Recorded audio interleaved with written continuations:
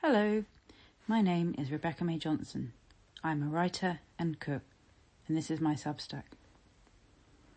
This week's newsletter is about John Berger's text, The Red Tender of Bologna, and recipes given in the midst of life. There is a menu from this week and eating notes.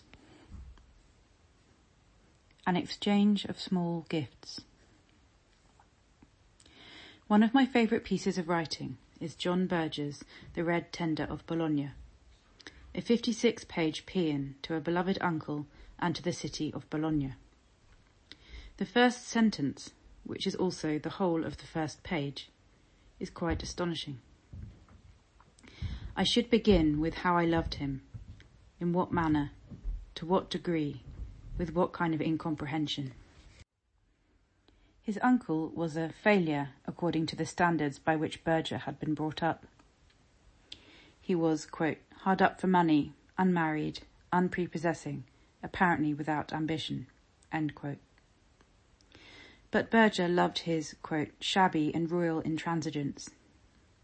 The uncle loved to write and receive letters, to travel, and he and Berger showed their affection for each other through the exchange of small gifts, which, quote, conformed to the same tacit, unwritten law.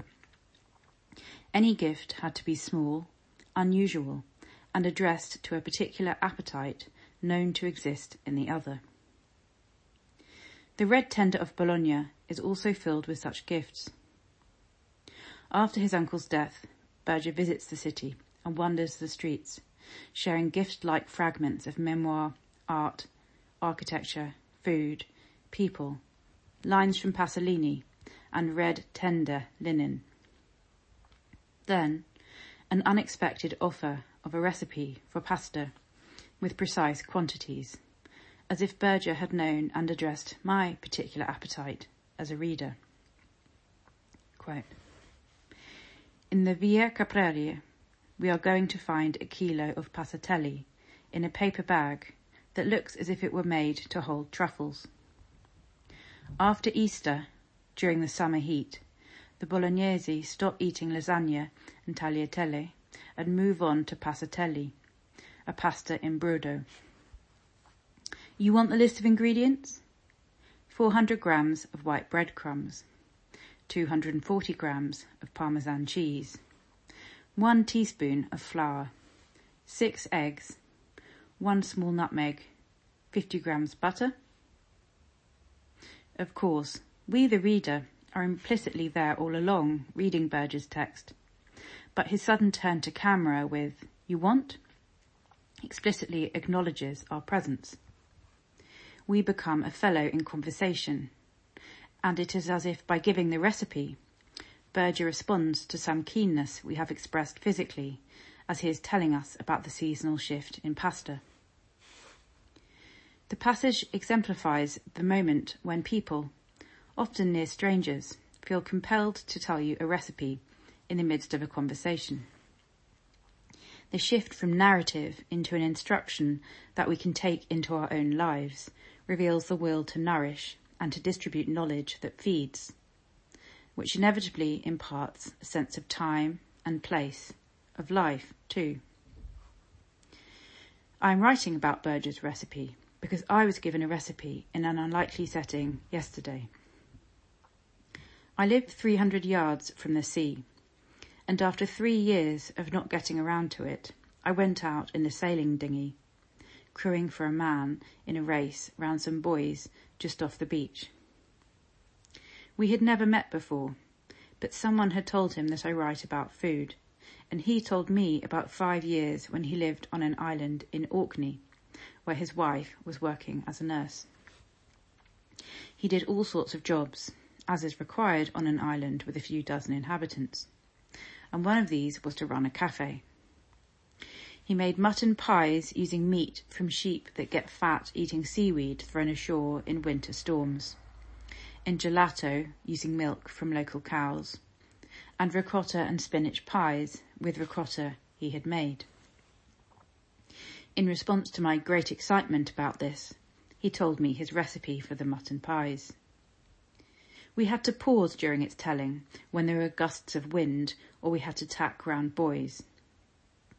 But it was this: mutton mince, mace, nutmeg and seasoning, and his own hot water pastry. He wrapped the pies in greaseproof paper tied with string and baked them. Afterwards, when I was drinking a pint of Doom Bar ale and telling my name to other sailors for the first time, he appeared with a bag of frozen mince from the seaweed-fed sheep in Orkney. That evening, he emailed me a full recipe. I did not know him before yesterday, but he gave me his recipe and a bag of mince. I will tell you about the pies when I make them. Wednesday's menu. Sam was away for a week, bringing meals to his grandparents while his mum was abroad. And when I went to visit, I decided to cook something fun to eat with his cousin and her partner, who were also visiting. Spaghetti with Marcella Hazan, tomato, basil and olive oil sauce. Steak and aromatic salad after the Camberwell Arms. Rhubarb and strawberries with star anise and Greek yoghurt. I went to the butcher near Sam's mother's house and bought a 650-gram piece of rump steak. The butcher cut it for me from a whole rump, at least 1 inch thick. I let it sit with some cracked pepper, rosemary and garlic for an hour before I cooked it. Then, after nostalgically reading early Nigel Slater books in Sam's mum, Emily's kitchen, including Real Cooking, which was a big part of my early teens when my mum got it, I followed Slater's method for cooking the steak. I brushed off the rosemary and garlic, rubbed the steak in oil, heated up a heavy pan on a high heat for at least a minute until it was radiating heat, then put the steak in the pan. I didn't move it for at least a minute. I turned it after 3 minutes and cooked it for another 2 to 3 minutes on the other side.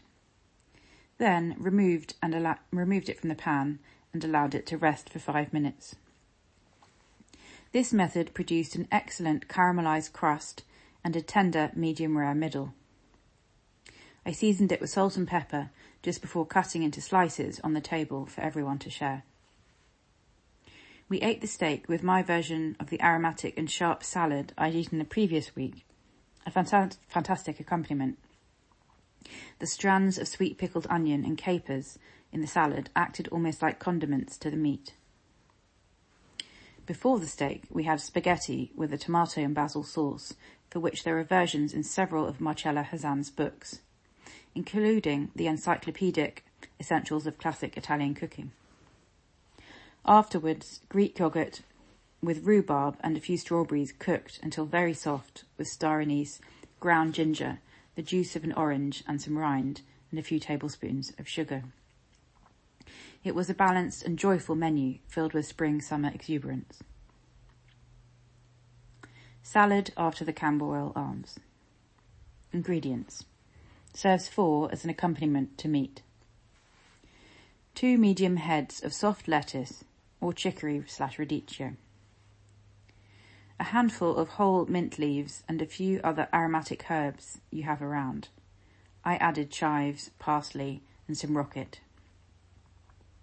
Sweet pickled red onion. A tablespoon of capers. Parmesan to finish. To make the pickled onion.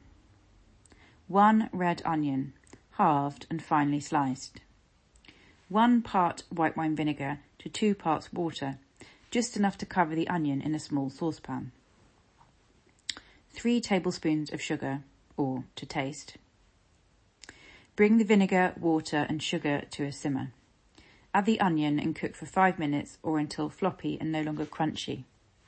Allow to cool in a bowl. How to assemble the salad. Wash and dry the lettuces and herbs. I tend to soak lettuce in cold water in a large bowl or in the sink, refreshing the water once or twice and picking out any bad leaves before drying in a salad spinner or tea towel. Arrange the large leaves on a large serving plate or in a large bowl. Add the mint leaves and any other herbs. Top with strands of pickled onion and sprinkle with capers. Dress with 2 to 3 tablespoons of olive oil, salt and pepper, and mix up well. Grate a fine layer of parmesan over the top to finish immediately before serving. Eating notes. After lunch at a newly opened Dong Bay region Chinese restaurant on Caledonian Road, where I particularly enjoyed noodles with sour cabbage, I walked up to Quality Wines with a friend to meet his partner for a drink. We drank Negroni and rosé wine and shared several dishes from Nick Brahman's menu. It was my first visit to the bar/restaurant. I loved his caponata, brilliantly intense, sweet, sour and oily, eaten with focaccia. Chicken with tarragon-flecked sauce, asparagus and a fine dice of tomato was soft and sweet and rich. A small plate of risotto teeming with tender broad beans, baby courgettes and asparagus and made sharp with cheese and was a gorgeous expression of the season. Cannoli made in-house to finish. I want to go back for a full meal with Sam. My friend Laura took me out to dinner on Tuesday to the Thai restaurant where I live. They have white tablecloths and flowers, and I love their deep-fried whole fish served with papaya salad. On my way from Pangbourne to a funeral in Cambridge on Thursday, I stopped off at the branch of Three Uncles near to Liverpool Street Station for lunch. I had a box with rice, pak choy, 2 roasted meats, duck and char siu pork with plum sauce. I ate it on the train. Walking home on Friday, I stopped off at the weekly market.